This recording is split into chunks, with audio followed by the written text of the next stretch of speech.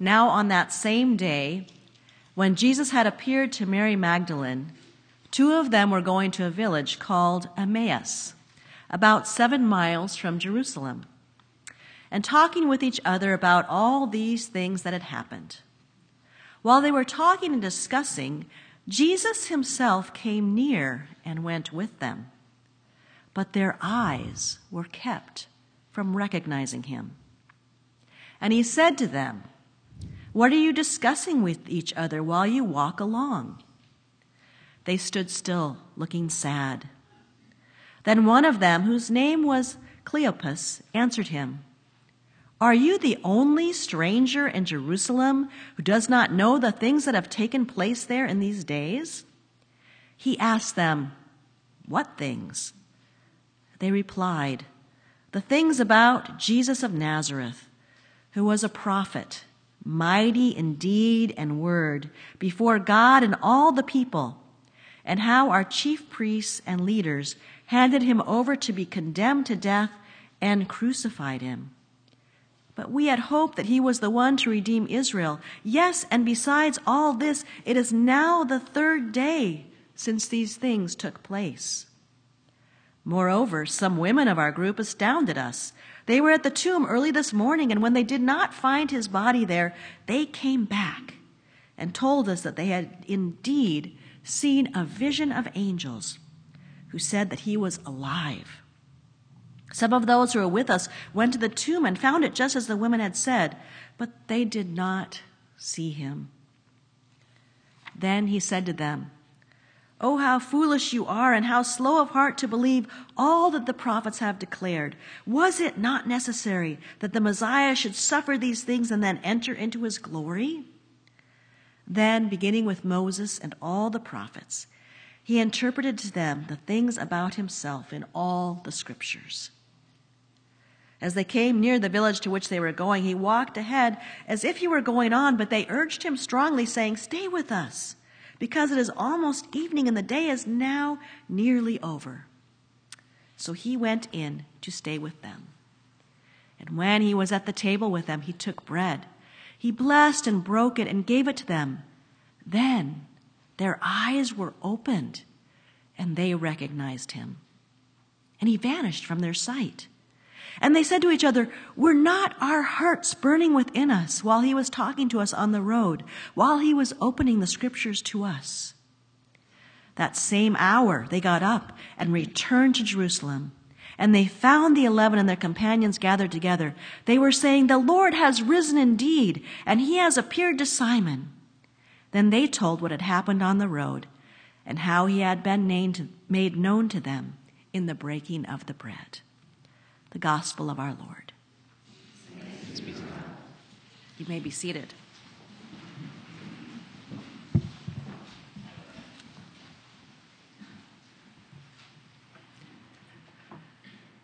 Christ is risen.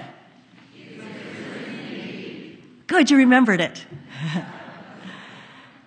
We celebrated last Sunday, Easter Sunday. I've just been waiting to say that. And I'm so glad you responded with, "He is risen indeed." Because indeed he is risen. And we had a great Sunday last week with bells and brass and an Easter choir. And there was, with the accompaniment with a band, and there was even clapping here in church, in the Lutheran church. And I think people were looking around going, "Am I in the right church? Is this the right place?" And we celebrated with a wonderful Easter message heard again. But Easter isn't just one day. And as Pastor Shervin reminded us as we began today, we have a whole Easter season to go, and the party is just getting started. So this morning, we are reminded of that as we now hear the continuation of the Easter message. And we hear this story that begins following the morning of Easter, when two disciples, Cleopas and the unnamed companion, after hearing the woman's testimony, of finding the tomb empty and hearing a report that there were angels that said Jesus was risen from the dead, they thought that it must be just an idle tale told by some women. There seemed nothing left to do but pack up and go back home. Dejected, sorrowful, maybe even a bit remorseful. After following Jesus for 3 years, it was just time to go home. Hopes dashed and burdened with grief, they traveled together the 7 long miles back to Emmaus. Because what else was there to do? While on their way, they are suddenly accompanied by a stranger who asks them, "Why the sad faces?" And they're shocked that this stranger doesn't seem to know what's happened these past few days, doesn't know about what happened to Jesus, the arrest, the crucifixion, and all of this. Are you the only person around who doesn't know about these things? Cleopas asks. What irony. Because it is Jesus. It is exactly the person who knows what's really going on. But for now, that's kept secret. It's hidden from these 2 disciples. And as they continue to walk and talk, Jesus reveals through scriptures all of the prophecies about the Messiah, including the crucifixion and promise of resurrection. But their eyes are closed, and they don't know it's Jesus. They don't yet recognize him. It's not until they persuade him to stay with them and he breaks bread and blesses it, something he did in that upper room at the Last Supper, that their eyes are opened and they recognize him. It is Jesus. He was with us the whole time. And then he vanishes from their sight. And they say to one another, "Didn't we feel it as he opened the scriptures to us? Weren't our hearts burning within us?" This is the moment when the resurrection becomes real for these 2. Their eyes are opened and they see the risen Christ. And with this revelation comes some newfound hope and energy. And they do an about-face, and they make the long trek back to tell their fellow disciples in Jerusalem the good news. And that would make for a little more than a half marathon, about 14 miles. And my guess is they sprinted all the way back. Well, what I love about this story, every time I read it, something new strikes me. And this time as I was reading it, it was their eyes were opened and they recognized him. And that made all the difference. So what is it that keeps us from recognizing Jesus? Could it be sometimes that maybe it's sorrow and grief, like the disciples? That sorrow and grief that might keep us from recognizing that he's with us? Or perhaps when we become overwhelmed with what life brings, and we can't see beyond our own concerns in this life? Or perhaps it's distractions and busyness of life that keep us from seeing the risen Christ who is journeying with us as a companion. Jesus is our constant companion, always present, always there to walk with us, to accompany us. However, it does seem that there are times in our lives when Jesus can seem very distant and almost absent. I like this picture of the road to Emmaus. It's one that Pastor Shervin shared at the women's retreat. And I like it because You see the two walking along together as companions. But then I don't know if you can see it on this screen, but I can see it in the back there pretty well. But you can see kind of an outline of a figure, which is representing Jesus, the constant presence. But we may not always realize it or see him. And Jesus comes along the road to meet us right where we are, as a companion along the way. David Lose put it this way in his preaching blog. He says, "And Jesus meets them on the way.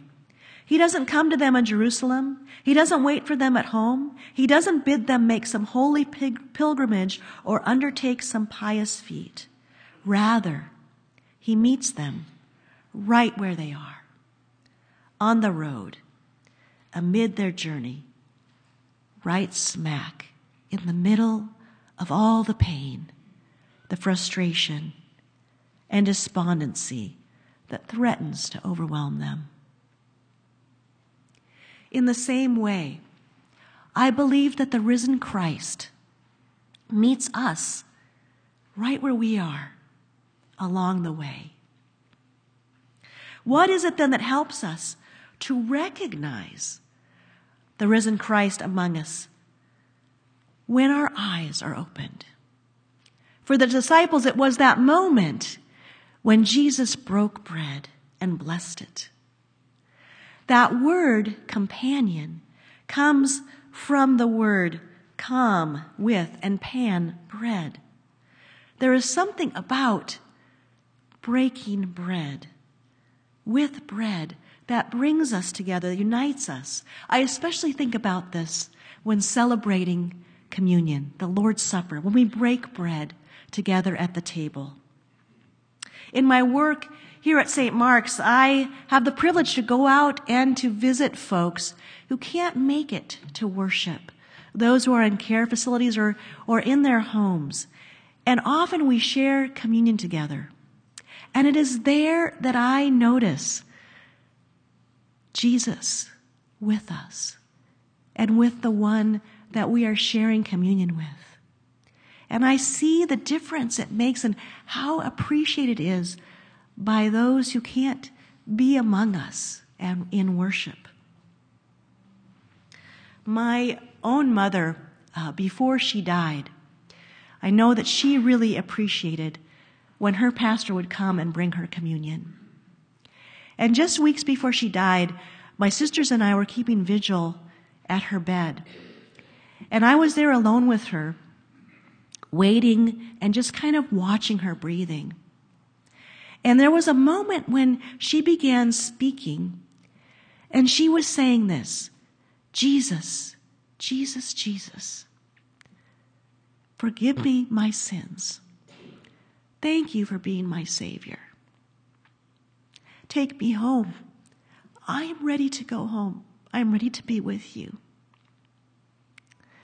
And later, she had her eyes open when she was saying this. It was like she was seeing Jesus. And later she kind of woke up into a consciousness.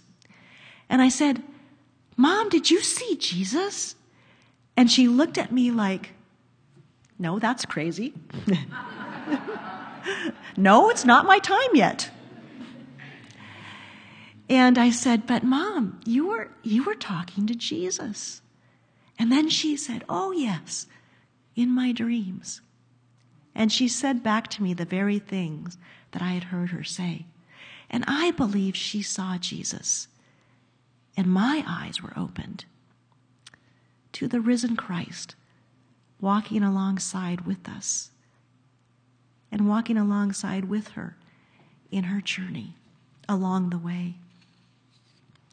Well, sometimes I think we need companions to help us to see the risen Christ and help us to see those who especially need to hear that good news, that Christ is with us in all of life's journeys. We have had this as our theme, Companions on the Way, this year for our church's theme going into this year. And we've heard about our many companions, the Southwest Washington Synod, Rock City Mission Congregation, and how Christ is present among them, and even in prison with Livingstone's prison ministry. And today I want to share just a story with you from a companion ministry that I work with and represent, Lutheran Community Services Northwest. And I can't think of a better description for what we do than be a companion with congregations and individuals to reach out to those most in need in our communities and to walk alongside them. We walk alongside refugees who have made the long journey to come to our country to resettle. And we are so thankful to St. Mark's for being a companion to a refugee family from Ukraine. But we also do work with seniors, companioning them along their way with Meals on Wheels, home care, and senior companions, providing healthy meals, care where needed, so seniors can remain in their homes, and companions for those who often feel alone and isolated. We are companions along the way to those who are struggling with memory issues. And I'm excited to tell you about one program that is kind of a newer program called Santa for Seniors. And the goal is to recognize and bring joy to isolated seniors who have limited income. There was a man named Bill Looney who had his eyes opened when he began seeing the need for remembering often forgotten seniors when he went to visit his own mother in a care facility. And he found there many who received little or no visits at all, especially at Christmas. So he decided to get into a Santa suit and bring a few wrapped gifts and useful items to give out at Christmas to seniors who needed to have a little cheer at Christmas time. Through this experience, his eyes were opened, and later he began Santa for Seniors, which is now partnered with Lutheran Community Services. And beginning in 2015, we served 100 seniors. Last year, that more than doubled to 1,700. And this year, we hope to double it to 2,500 seniors to bring joy and companionship to those who need it most. Susan Nicello, the director of Santa for Seniors, said, when she has given out these gifts, I've had people who haven't been able to talk because tears are running down their face. It's just amazing how people light up.